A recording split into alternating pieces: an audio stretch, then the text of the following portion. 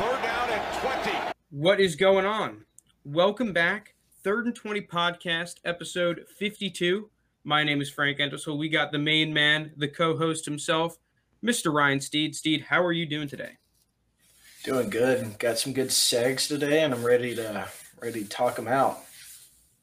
Yeah, let's just get right into it. NFC South, over-unders. Let's start off with your boys, the Falcons. Falcons are, I believe, the same exact line as last year at 7.5. Yes, unchanged from last year, but an extra game. We both took the bait on them last year, hitting the overs when it hit under. Steed, let's start it off. How are you feeling with your boys? Well, I'm a little depressed right now because, the all-time great Julio Jones is gone, and I've been cheering for him for the last decade. So that's tough, but, you replace a freak athlete with another freak athlete of Kyle Pitts. So I don't really expect the offense to take a halt like some people do. I still think it will be top-notch. You got Ridley, and you got Kyle Pitts. You still got Hayden Hurst. Russell Gage should step up. The more of the fact is, I'm more questioning about their defense. I mean, they bring in Dean Pease, who I know you're a huge fan of. He's done some great things, especially with those Ravens teams. But they lose a couple key pieces, especially in the secondary, and Keanu Neal and Ricardo Allen that needed they're thin there. You still got a young A.J. Terrell, who's your number one corner. Don't have a true second corner on this team, and the pass rush. You're really banking on Dante Fowler to have a turnaround season and to help alongside Grady Jarrett. That being said, 7.5, because I still like the Falcons' schedule. I think it's favorable to them where they have a last place schedule. And if you look from their season last year, the points margin doesn't really add up where they only gave up 18 more points than they scored last year, and we obviously know that's from all the second half blown leads that they had. I'm saying with a little new management, I'm not expecting this team to make the playoffs, but with new management coming in, a new era of Falcons football, they can get 8 wins. I'm taking the over. I'm taking the bait again. I'm riding with the boys. Falcons over 8. Yeah, I'm not going to be taking the bait. I'm going to be taking the under for a lot of the reasons that you said. The first being, I just don't trust their secondary. You added a couple guys in the draft, Richie Grant at a UCF, Darren Hall in the third or round 4 as well, or basically a glorified third pick in the 4th round, which I think should help out. But it's the defense. I just have to see it to believe it with this group. This is a group that has really plagued them for years. Dean Pease should really help out, and I think that the coaching staff is a major upgrade. So I'm not insanely confident on the under. And kind of like you said, this is a team last year that was a little bit more competitive than their record showed. You add Kyle Pitts to that receiving core, but you do lose Julio. I don't trust it. I don't trust it. That whole, football is one of the trenches. And to me, the Falcons up front, both offensively and defensively, are nowhere near complete enough, especially compared to some of the other teams in this division. I find it hard to see them winning 8 games. It's possible. I don't see it. I'm going to be hitting the under. Yeah, especially they lose Alex Mack too. That's huge. Yeah, that sucks. Alex Mack was definitely not insane, and he definitely fell off. But man, it's still he to me was the leader of that group up front, and now he goes to Shanahan. I thought Shanahan got a steal there at center. But let us move on. Let's go to the Saints. Saints, I think, are the most interesting team in this division. Hands down, it's not close. They're a team, they obviously lose Drew Brees, which is a huge loss for them, right? You lose your Hall of Fame quarterback.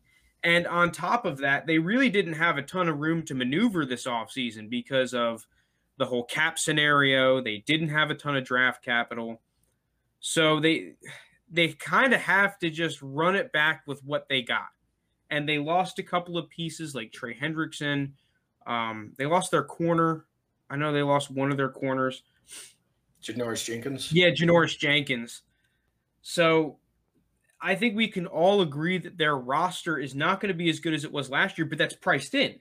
Their over-under last year was 10.5, which hit the over, and now it's a game and a half lighter with an extra game in the season, so their over-under's at 9. Steve, I'm going to throw it to you. What are you thinking on the Saints this year?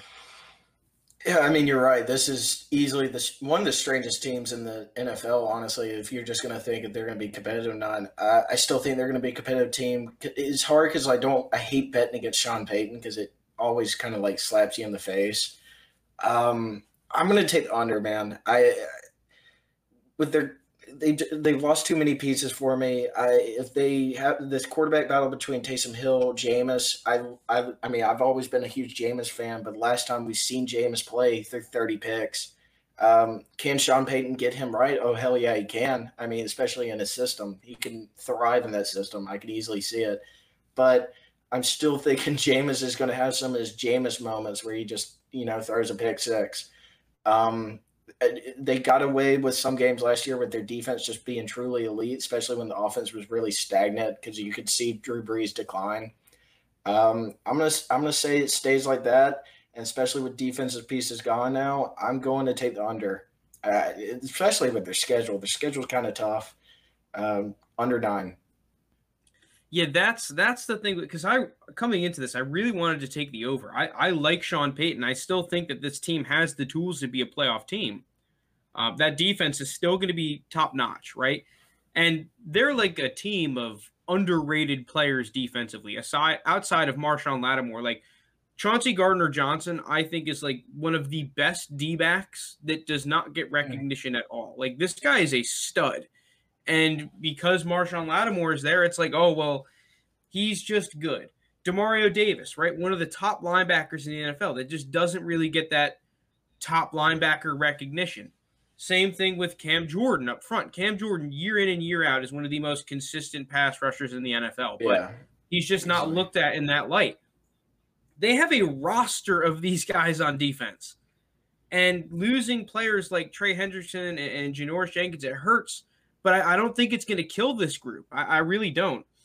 And you add Peyton Turner in the draft, a guy that you liked a lot, a guy that you thought was one of the more underrated players in the draft. Not underrated anymore. He went in the first round, but still. Yeah, shocked to see that. Yeah, like a good player that you expect to replace a guy like Trey Hendrickson up front and get some more pass rush outside of just Cam Jordan. But like you said, that schedule, this team has one of the more brutal schedules I've seen. You don't have a ton of easy games. The only easy games you really have are you have the Jets. And I think you're on the road against the Jets, which sucks. And you have the Falcons twice, but it's still an in-division game. So you can never really rely on that to be an easy game. Even though the Falcons are the Falcons play the Saints tight. If there's anything we've seen from recent times, you have a great matchup up front because the Falcons' rush defense is actually really good.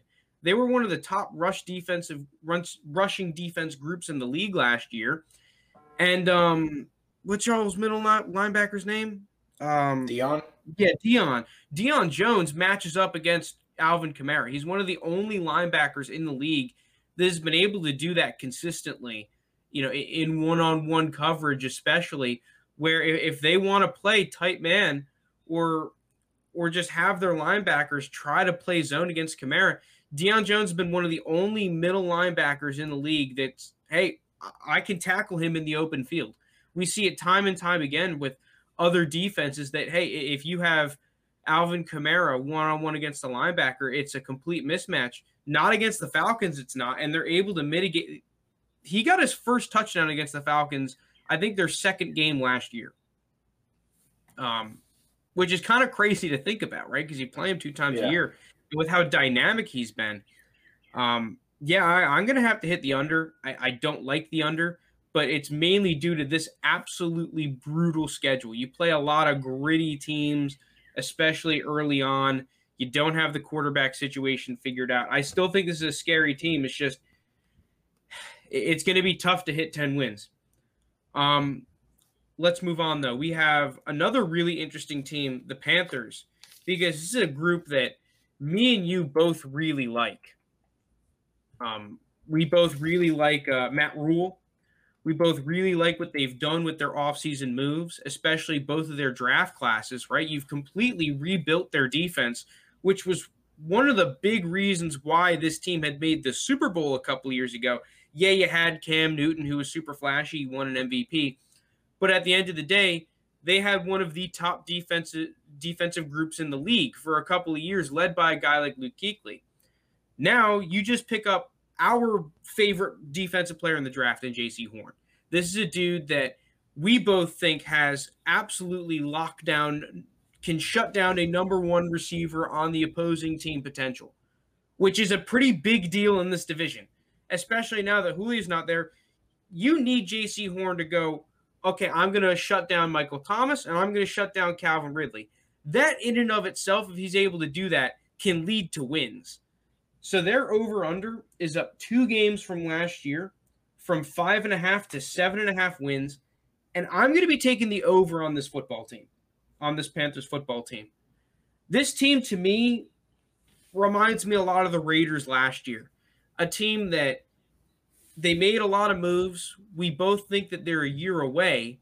But because of the favorable schedule early, I think that this team can kind of get on a roll. I would not be surprised to see the Panthers being in the playoff race early on, but then when their schedule gets hard and you know, you're a young team, right? That's where football, the money is made, right? That's why you see a team like the Bucs last year. They struggle at first, team of veterans, veteran coach, veteran quarterback, they're able to overcome adversity and go through. Whereas the Raiders last year, young team, you start to lose momentum, you start to lose it, right?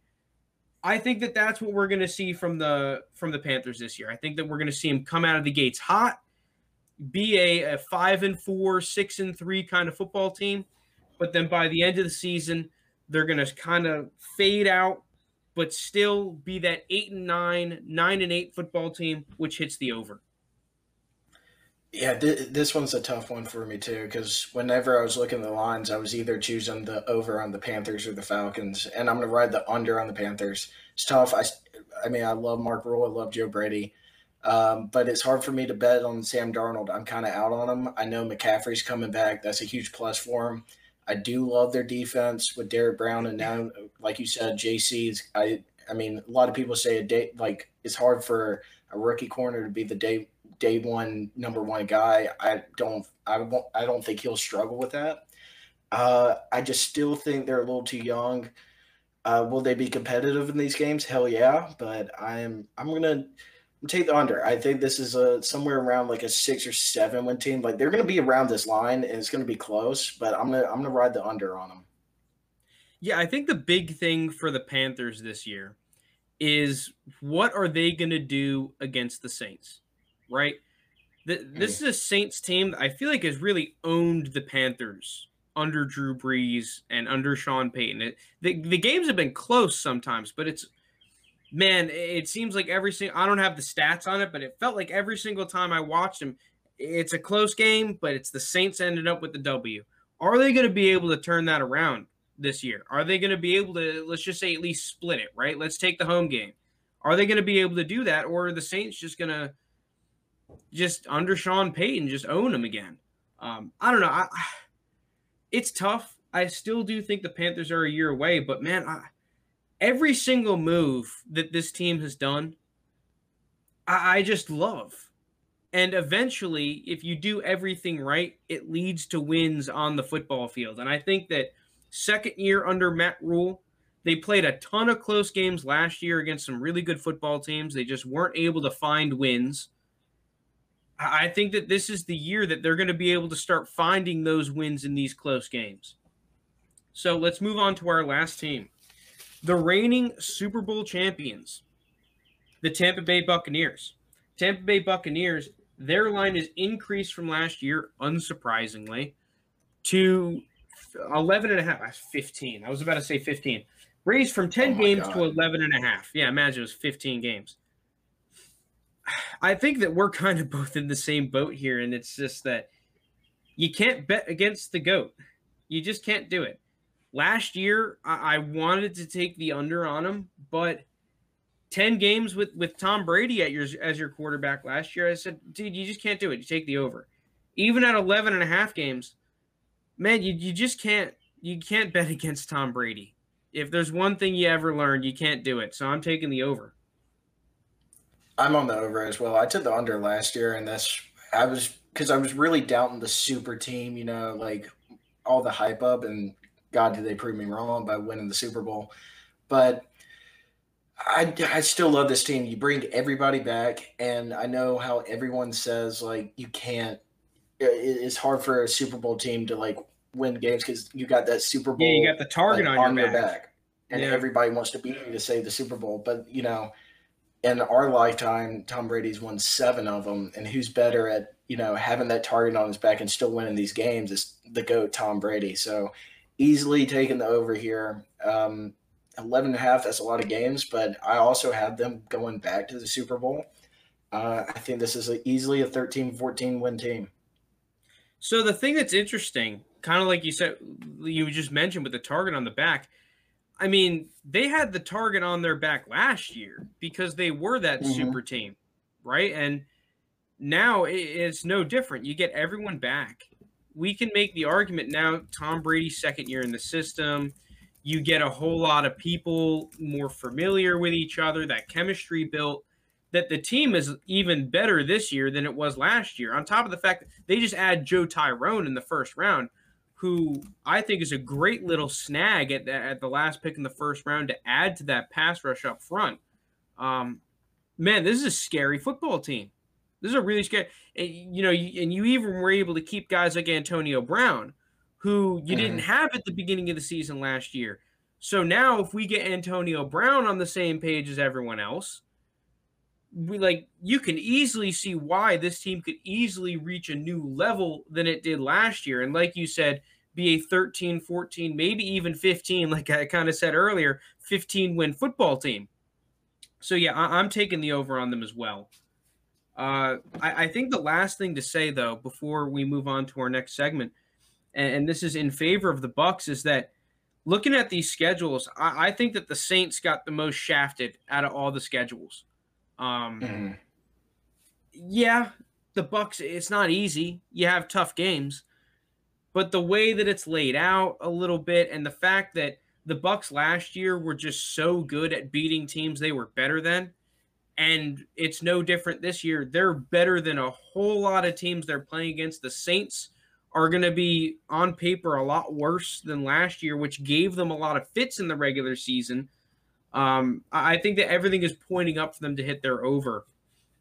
Yeah, what just sucks for the Saints is since they won the division last year, they get that first place schedule, and you lose so many guys on your roster. I mean, that doesn't change what's coming in the next year. You got to play these first place teams, and I don't know. It's going to be a tough road for them, especially they truly don't know who their quarterback is yet. Yeah, that's tough. I mean, you were kind of saying earlier that you think it's going to be Jameis Winston. I'm not sold on Jameis. I really think that this could be a sort of 2-quarterback kind of a thing, or maybe Taysom Hill could just be the outright starter. But let's move on. Let's do top 10 NFL running backs. So I made my top 10 list of NFL running backs. We did these last year. So I really wish I had on hand what I had it as last year, but regardless, let's go into it for this year. So I'm going to do my top 10 for the NFL. Then after this, Steed is going to go into his top 10, but for college football. We're trying to get more college football in the ranks here. So with that being said, let's just get into it.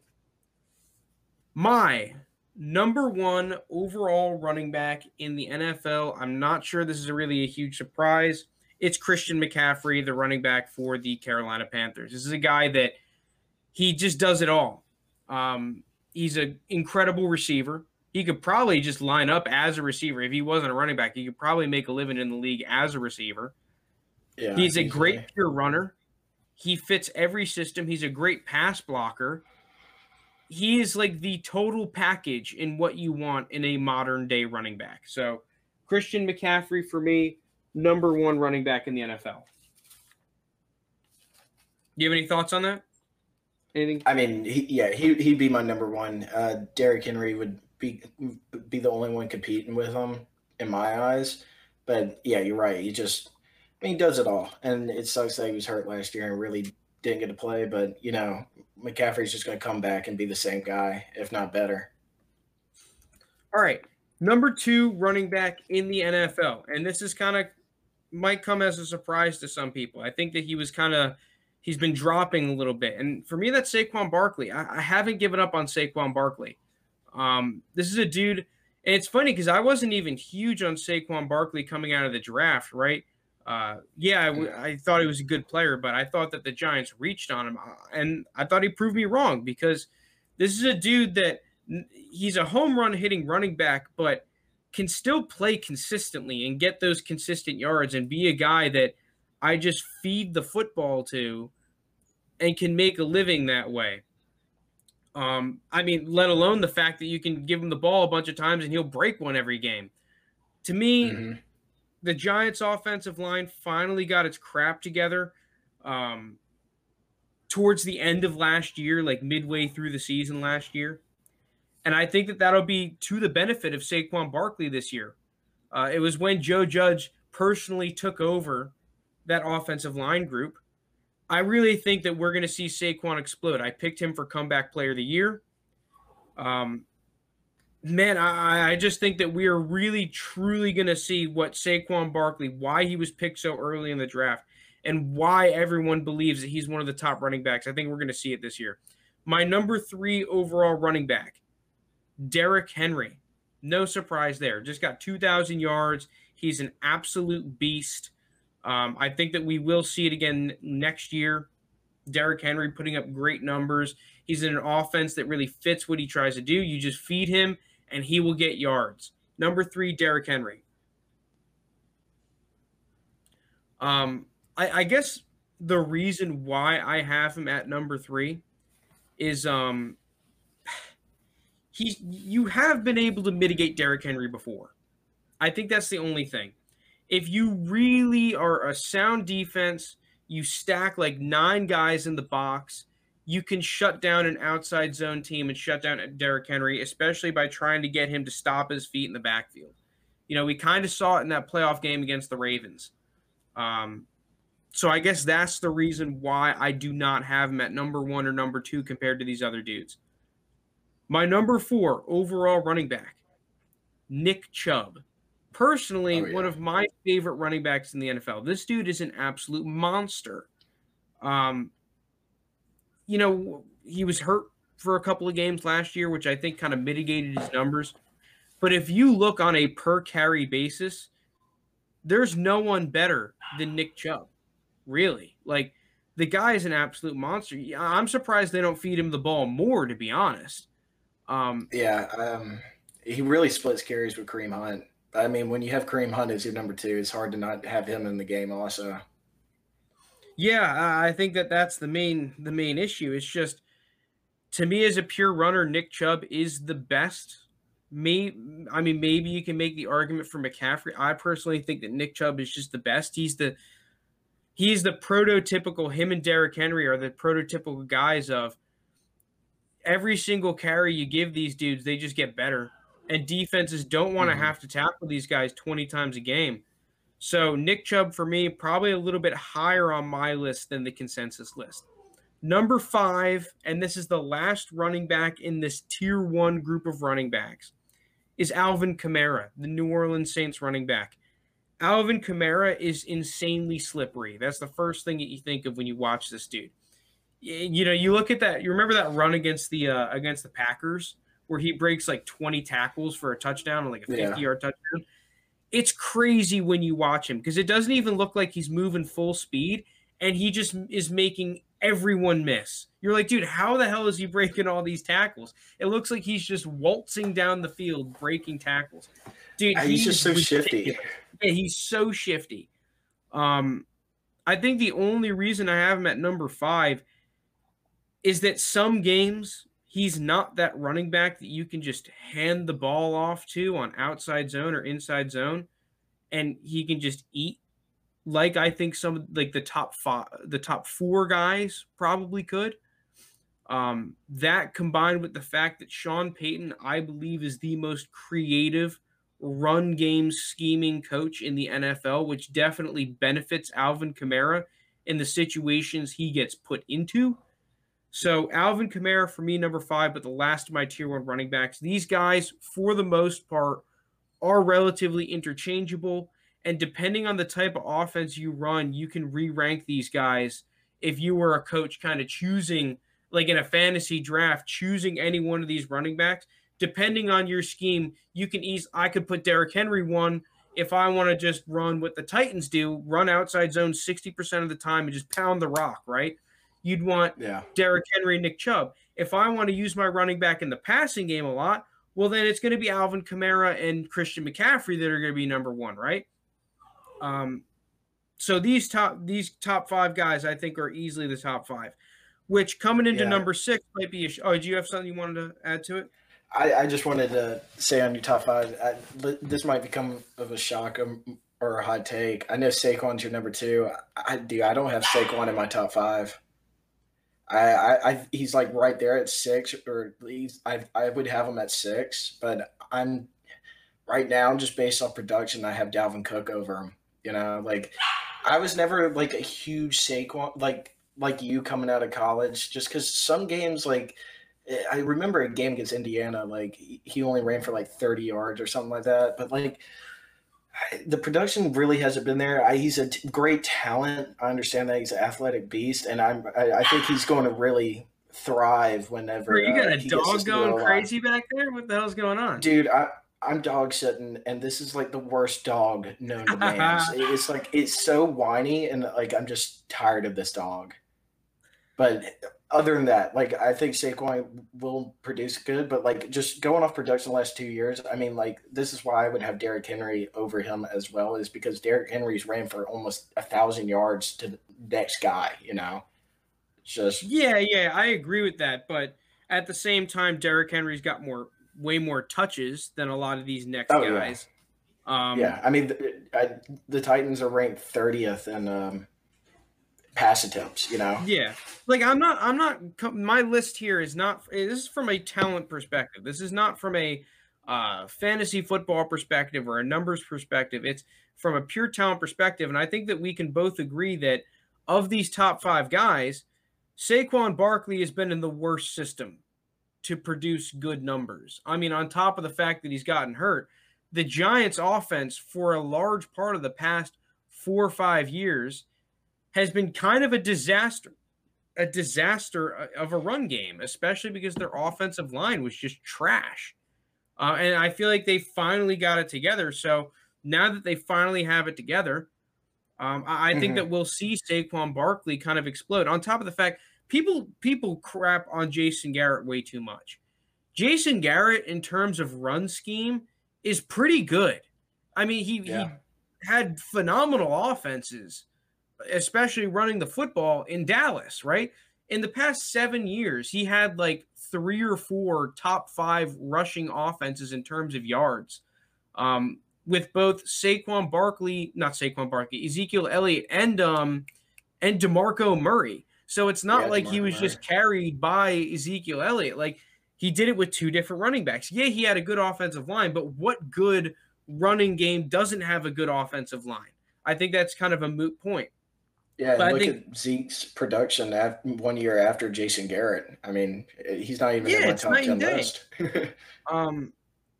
So, yeah, you can make the argument, it's because Dak Prescott got hurt, this, that. I'm not buying it. I think that Jason Garrett leaving had a large part to do it, and now you get a second year in the system. He's finally healthy. I think we really are going to see Saquon explode. But enough of Saquon. Let's go into my number 6 guy, which is Dalvin Cook. I know it's a little bit of a hot take that I do not have him in my tier 1 of running backs. I know a lot of other people would.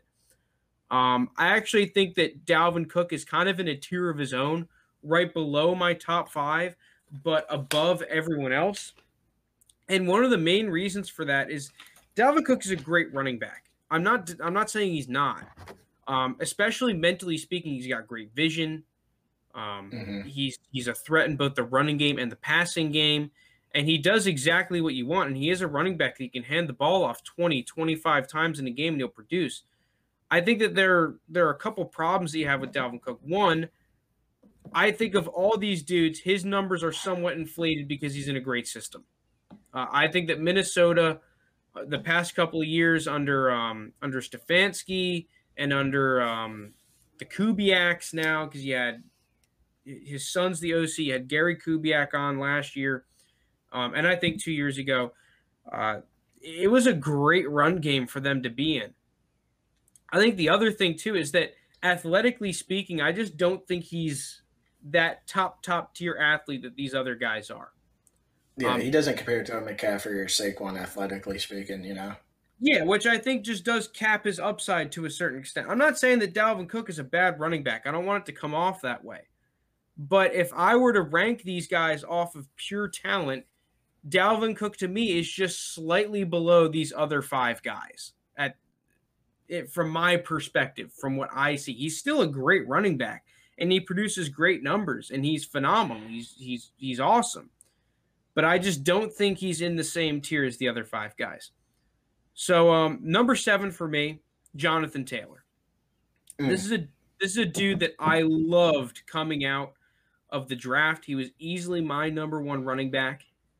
And I think that once you saw him get going the second half of last year, he proved why he was the best pure runner in the class.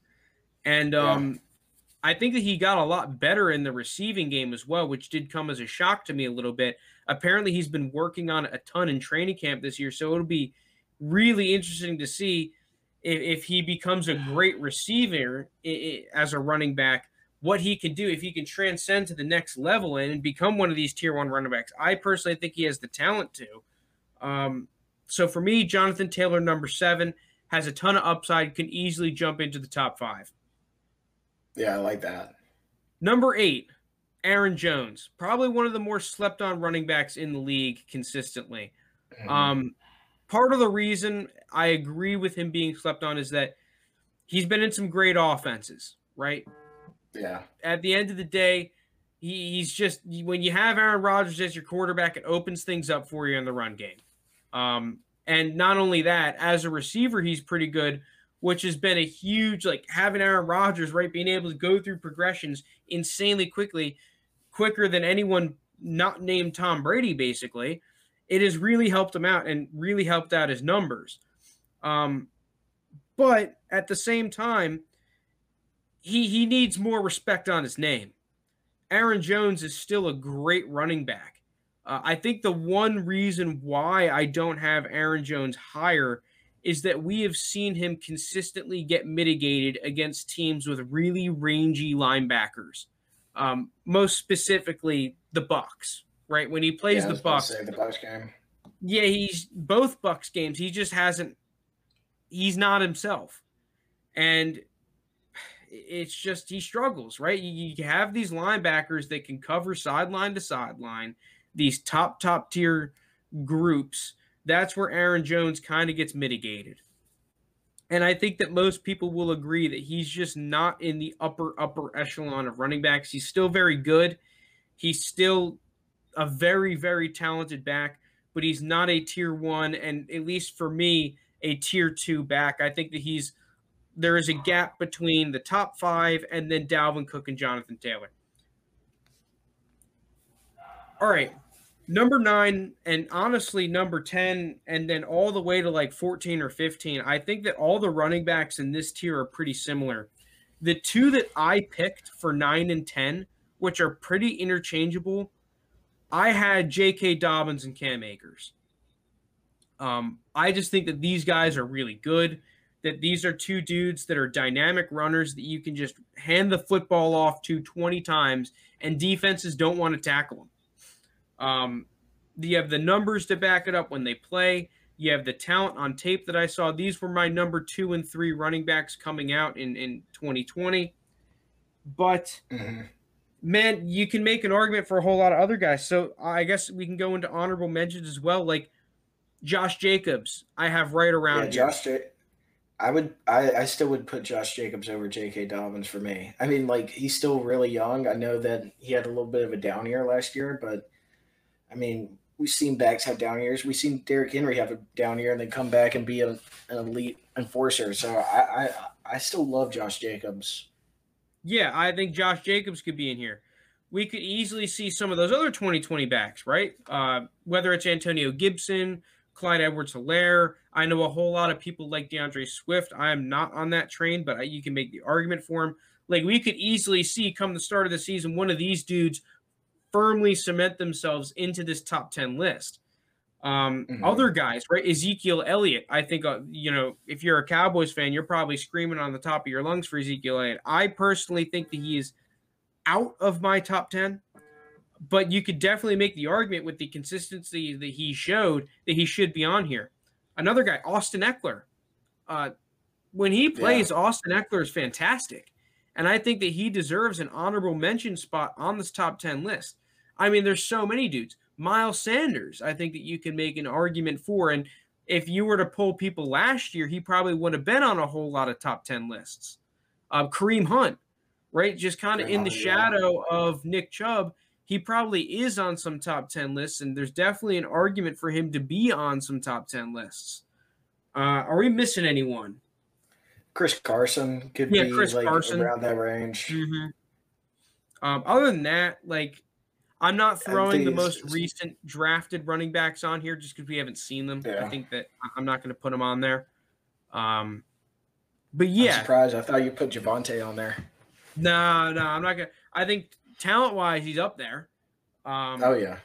But, yeah, I'm going to exclude the 2021 running back class for now. So, with that is my top 10 running backs. Comment down below if you disagree, if you have any critiques on my list. But, Steed, let's now go into the college football game, right? So, I did the NFL. Okay.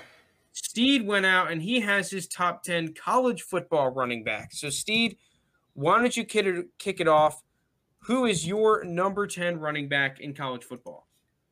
Number 10 is going to be a similar face to, or a similar name to some is Frank Gore Jr.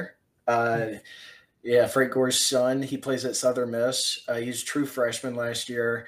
I got him logged at. He finished the season 708 yards, averages 6 yards a carry. Not much in the passing game, only catching 9 catches last year. But he's a smaller dude. He's 5'8", 165. But Frank Gore, that really wasn't that huge either.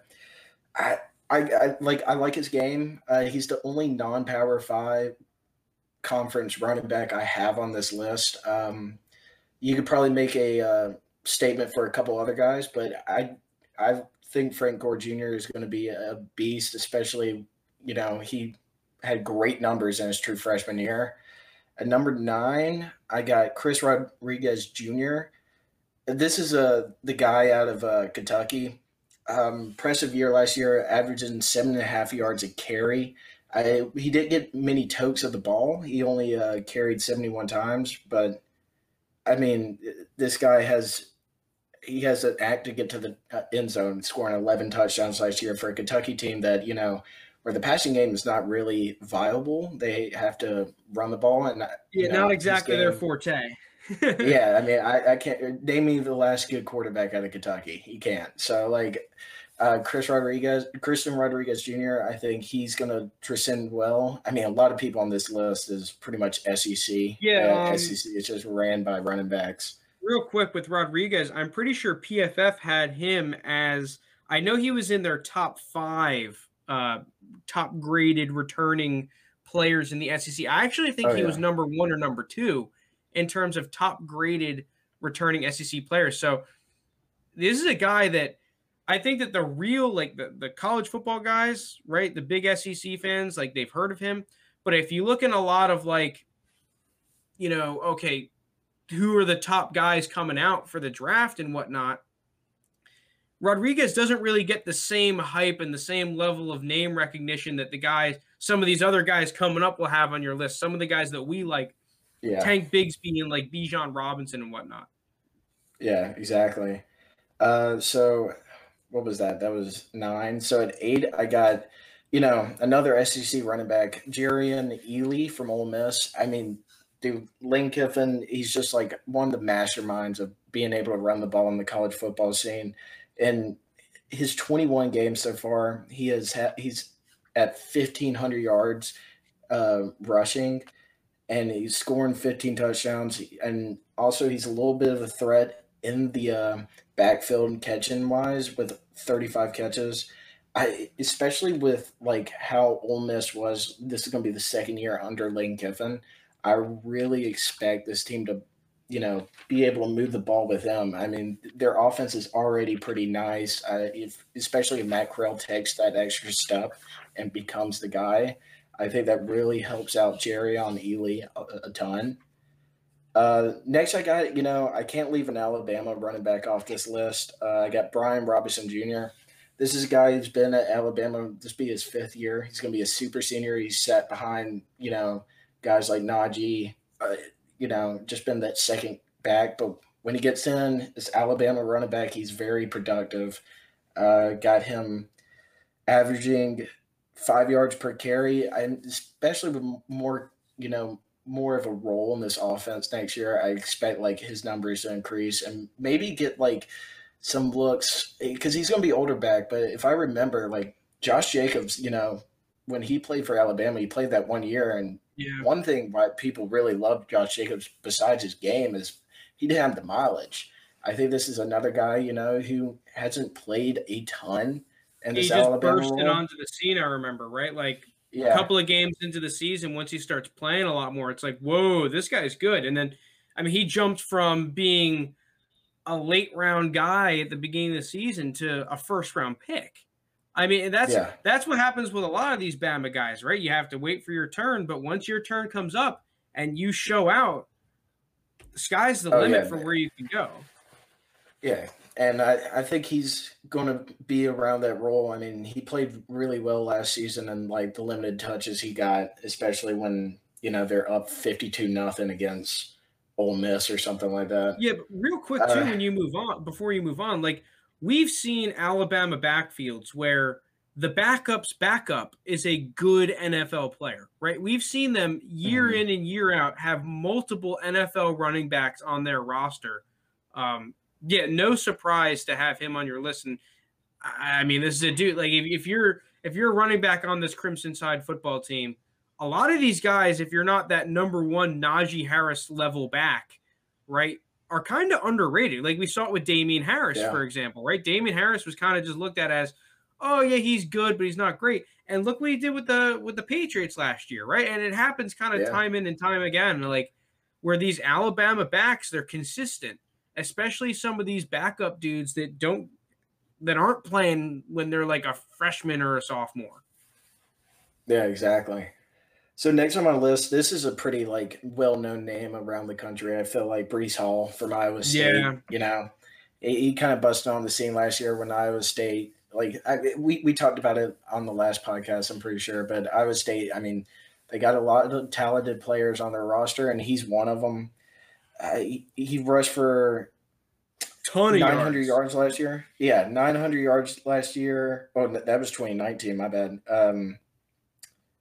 Yeah, no, actually 900 yards last year. Wait, are you sure it was 900? I thought he rushed for like a good – because he led the league in rushing. He led the NCAA. Did he? Yeah. I'll look it up real quick. We can go on.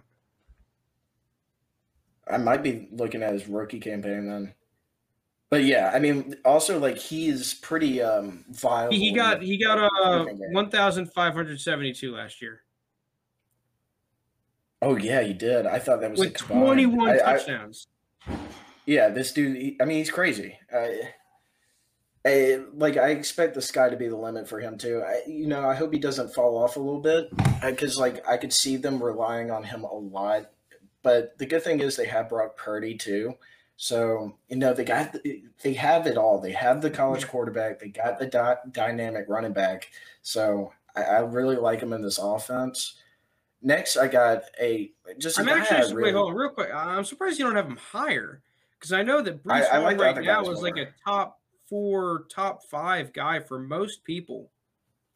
I don't want to put him how like I don't want to put him in that same tier as a Chuba for me, because like Chuba like had some crazy years and then like last year kind of like fell off and you saw that in his draft stock. And I'm not going to relate like their game a whole lot together, but the other guys in my top five, I just solely like them more on like either it's just like their athleticism or what they do on the field a little more than Brees Hall, and especially like if they play in a better conference or whatever. Because most of the guys left are like either play in the Big Ten or in Yeah, SEC. I'll give you that at Besides, least. I'll give you that because Brees Hall, to me, obviously he's a good back, but he does seem like one of those dudes that people see the rushing total next to his name. They see he's number one on the chart, and it's like, oh, well, that guy has to be good. And then they haven't really looked at him a ton.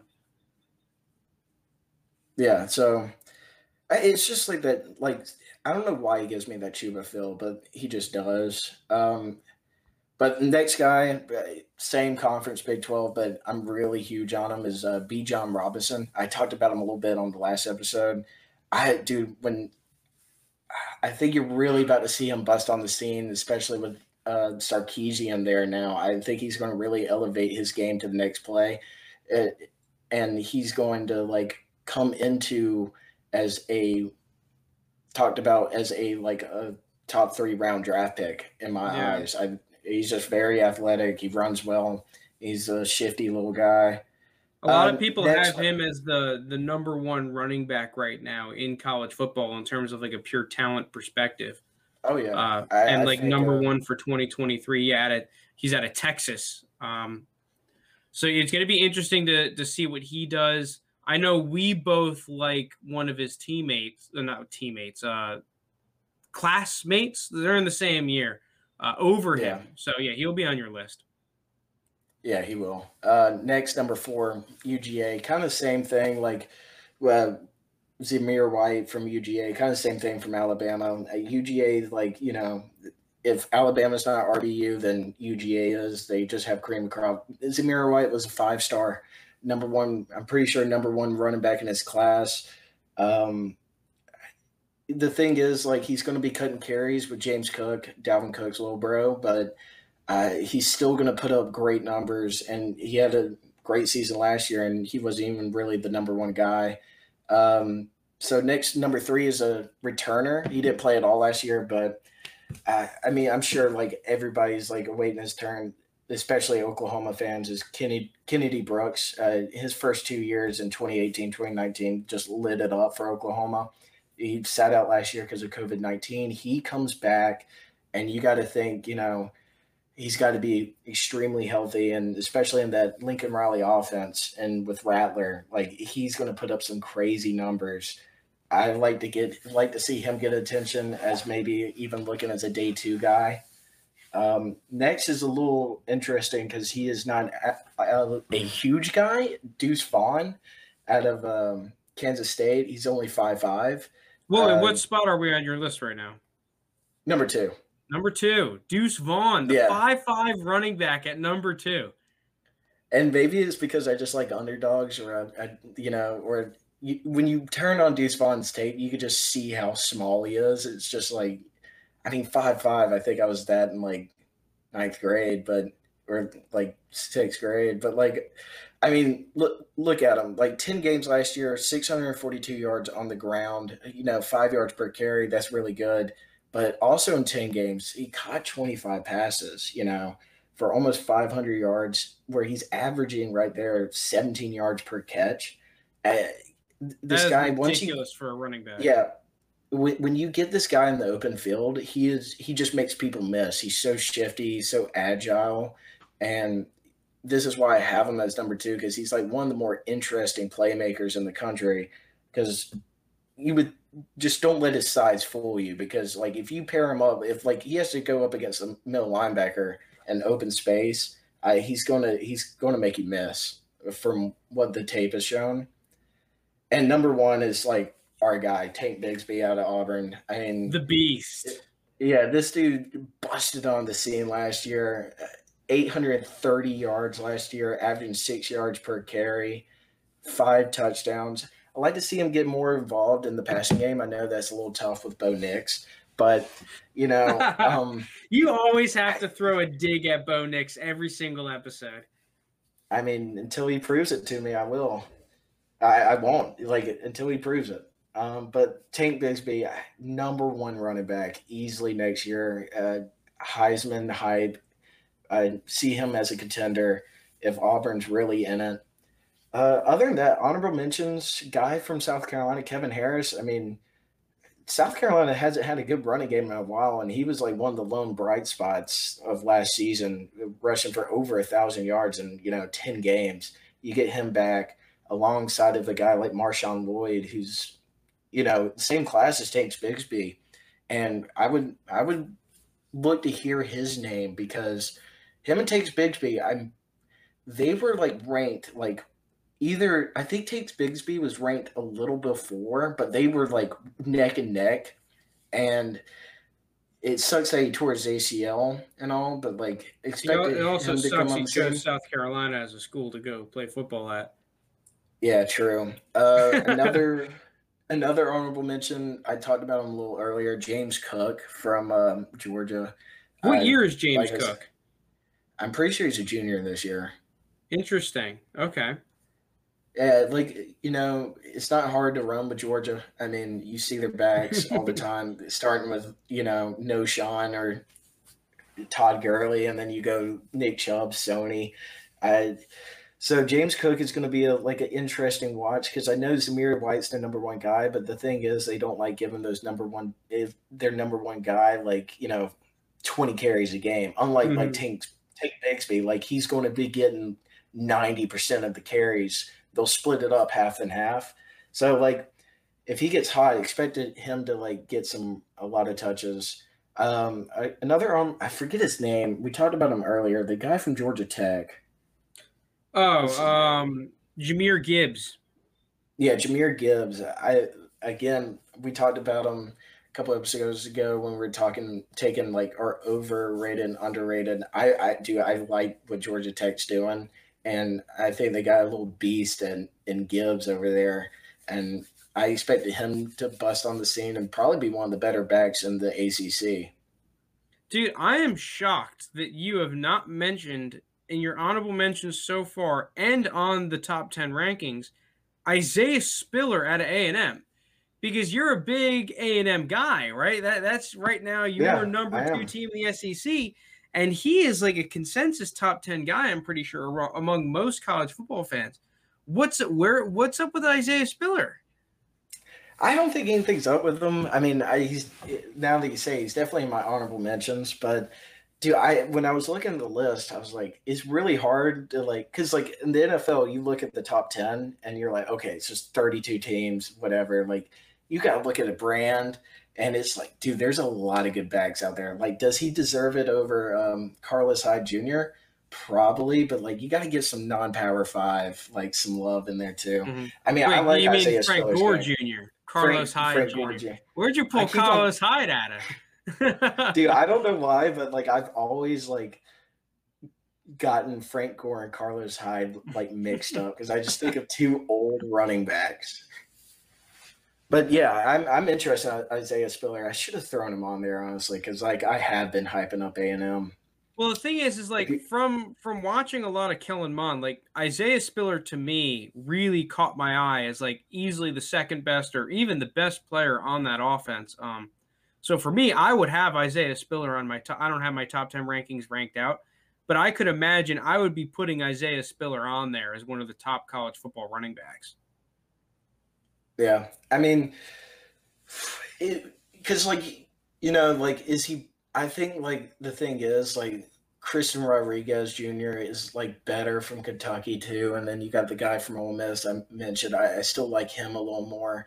It's tough because you could really look at the SEC and all their running backs and be okay, they can all be in the top 10. Mm-hmm. It's just that dynamic of a conference and a league. Is there another guy I'm missing? I know a lot of people were high on the Washington State guy. Max Borghi, right? Yeah, Max Borghi. I'm not a huge Max Borghi guy, to be honest. He's like one of those receiving running back kind of guys. Mm-hmm. I do Yeah, have he two is. more honorable mentions, though, for you. Yeah, shoot him out. The first is a guy that I personally like just from watching games live and back on film, and that's Mo Ibrahim out of Minnesota. Um, Mm. he's kind of just seen as like a pure Yeah. power back. Uh, I think he might be a little bit more than just a pure power guy, and I think he's definitely a guy that I have my eye on for the running back class that's coming up this year, and kind of a sleeper dude, especially because of the two guys that were in front of him last year. That's Ty Chandler out of UNC. He's a guy that I'm going to have my eye on. I think that UNC is going to have another good offensive line group up front, so I wouldn't be surprised to see Ty Chandler kind of burst onto the scene and put up some really good numbers for that UNC Tar Heels team, Yeah, dude. especially because There's a you're lot of playing the good freaking backs. ACC. Yeah, it's not terribly too hard to run for 100 yards in the ACC, um, but you know, all right, you got anyone else? no, that's it. All right, well, that's the running backs. Let's go on. We got one last segment of the day, and we're throwing it back to Steed's Falcons here. We've got what is Shambles. the future of Matt Ryan, Matty Ice. Steed, I kind of want to throw this to you in kind of like a multiple part question. First off, do you see Matt Ryan still on the Falcons in 2 years, even next year? I don't know how long is left on his deal, but there's been talks, especially in the draft this year. Are the Falcons going to draft a quarterback? Obviously, they did not. I think that was a good move because, 3 quarterbacks kind of went 1, 2, 3. You pick up Kyle Pitts as BPA, but they're still looking to be Matt Ryan on the move. Is he out of there? The cap hit, the talent, is he falling off? Is he still going on? So how much longer does Matt Ryan have both on the Falcons, and how much longer does Matt Ryan have left in the league? So I'm throwing it to you. What do you think? Tough. It's tough, man. Especially after he lost his Thunder buddy for life. Listen, I'm still going to stick what I've always thought. I think he will be a Falcon for life. He will finish his career with the Falcons. You say 1 or 2 years. I still think Matt Ryan can play for another 4 years, like once he hits 40, because he's going into his, what is he now, 36? Yeah, he's 36. Oh, yeah, he's old. But the thing is, I still think Matt Ryan can play at, like, maybe not as an elite level like a 2016, but, I mean, he didn't play all that bad last year. Like, with the offense, like, scheme around him that was just horrendous. It was terrible. It was hard to watch what Dirk Cutter was calling, Like, couldn't get an open receiver, and he had said no running game since 2016. So I think if Arthur Smith is looking into it, wouldn't you rather just I mean, yeah, you would want to draft a quarterback and get your guy because it's your team now. But again, you could kind of just draft the roster right now or build the roster around Matt Ryan, send out this final hoorah and try to do something. Because also it just depends on like how Matt Ryan performs, right? Like if the team's not doesn't perform and they go 5-12 or 4-13, 6-11 or something like that, and they have another good draft spot, and you just see a decline in Matt Ryan's play, which I feel like that would be very tough to see. Then they would be in a spot where like, okay, we're probably going to draft a quarterback and move on. I still have I would still hold a lot of stock in Matt Ryan on proven himself. I know him and Aaron Rodgers are different athletic capabilities, and the arm strength has definitely come down a lot, for Matt since 2016. He like his deep ball is pretty much not non-existent, but like it takes a little bit longer to get there now and can't throw as farther. I still like him as a competitor. I don't think he's going to be a Tom Brady where he's going to play until he's 85 years old, but 40-year-old Matt, I think he could play in the league that long and still be a competitor. Yeah, for me, I like Matt Ryan. I think Matt Ryan's a good quarterback. Like you mentioned, the arm strength is definitely an issue. But I just saw Phillip Rivers lead the Colts to the playoffs with his little sidearm thing, his noodle arm, right? Not that arm strength is overrated, but if you're able to be a good decision maker, get your process fast, and as long as you're able to hit a throw 40, 50 yards down the field, which he is, you can play. So right now, Matt Ryan is kind of looked at as a glorified bridge quarterback, right? His contract, people are saying the Falcons want to get off of it. You'd probably compare him right now more so to Jimmy Garoppolo than you would to a Matt Stafford, right? Which I don't necessarily agree with. I still think that Matt Ryan is a guy that has winning football left in him. I think that if the Falcons do get rid of him, there's going to be a good market for him in free agency, right? For maybe a team like the Washington football team that could really use him. If Fitzmagic decides to kick it next year, and all of a sudden Washington football team, let's say they're still a good team with that good defense, they're looking in free agency, and well, who's the best guy available? It could easily be Matt Ryan, and he could easily take that team to the playoffs in that division. So I still think Matt Ryan stamping it down 3 good years. I think Matt Ryan has easy. 3 years of good, winning, franchise quarterback level football. That's what I'm calling. After that, I don't know. I do. I just, I don't see him playing for another team other than the Falcons. Even if it was brought up, I think. Really, I can't see it. Yeah, I don't think it would. I don't think it would ever happen. Yeah, but dude, if the Falcons are picking top 15, and there's a good quarterback available that they could trade up for or is on the board, I could see it happening. I don't think they're going to be picking in that position ever again. Well, ever again, but in Matt Ryan's later duration. I'm telling you, the best time to sleep on the Falcons is the best time to bet on the Falcons is when everybody else is sleeping on them. Sleeping with them? Yeah. Well, Falcons maybe. Getting around? Yeah. Well, I would hope. But, it's a good point, though. It's just – because, Matt Ryan's never the problem, right? But, his contract's so, yeah, big, the contract is rough. And that was the thing with Julio. It's not that we wanted to get rid of Julio and do this rebuild or whatever. Because we're not truly rebuilding. We're kind of, in a transition where, we have good pieces and they want to build on top of those pieces. But it's not a true rebuild, Well, the other thing, though, with Julio is that you were able to get out when you could. You had a team that was giving you a 2 and a 4, and you were off the hook of his contract, which is a large contract. It was $15.6 million, fully guaranteed, right? For a dude that played 9 games. He played 2 games because the other games that he was playing, he was only playing third downs, basically. You had an out, right? Which maybe we would have seen that with Matt Ryan if they had an opportunity to say, hey, you could just kick it, no money, no dead cap, none of that. Yeah, maybe they get rid of Matt Ryan.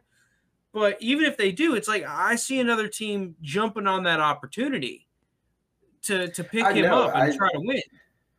Yeah, when I say I don't see him playing for another team, I think this might be more of a fan coming out of me. But I think Arthur Blank would shut that down. I think it would be a little loyalty. Matt Ryan's is he said it, he's a son to him. I think he would go front office and be like, no, you're making him play out the rest of his career here. I don't care. Well, I think that Matt Ryan, if push comes to shove, will take a pay cut and all the he takes a pay cut every year. Takes a pay cut every year. Yeah, to try and get to help the football team under the cap. But I do agree with you that at the end of the day, the problem with the Falcons offense is not Matt Ryan. The problem with the Falcons offense was not Julio Jones or the receivers. The problem with the Falcons offense is the fact that they have spent so many resources trying to rebuild that offensive line group, and it's not worked out. This is a group that, listen, football isn't rocket science a lot of the time. It's, dude, when y'all made the Super Bowl with Kyle Shanahan, right, you had a great offensive coordinator, and you had a top 5 offensive line group in the league, statistically speaking, and on tape, right? They played well. And guess what? You lose a great offensive coordinator and your offensive line deteriorates. There's a direct correlation. You start losing football games and on top of the defense, right? It's not crazy. This is a group that up front y'all need to improve.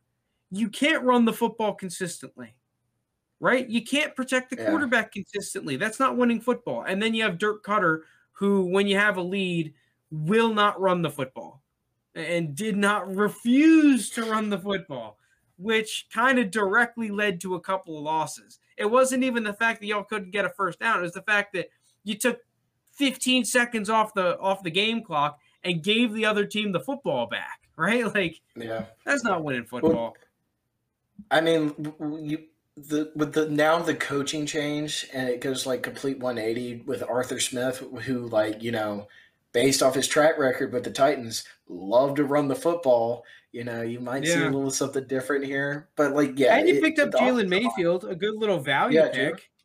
I think so too. I like Jalen Mayfield, and some people were projected to go first round. Yeah, you picked him up really early third round, so I like that pick a lot. I thought he was personally going to go second round. Yeah, so I thought we had a great draft, but alongside that, it's just, I know we talked about earlier with Alex Mack, and he is older and wasn't playing at that elite level that we once signed him at. But dude, I don't know who's going to be hiking the ball for Matt. That's the only problem. If it's Matt Hennessy, oh God, see you later.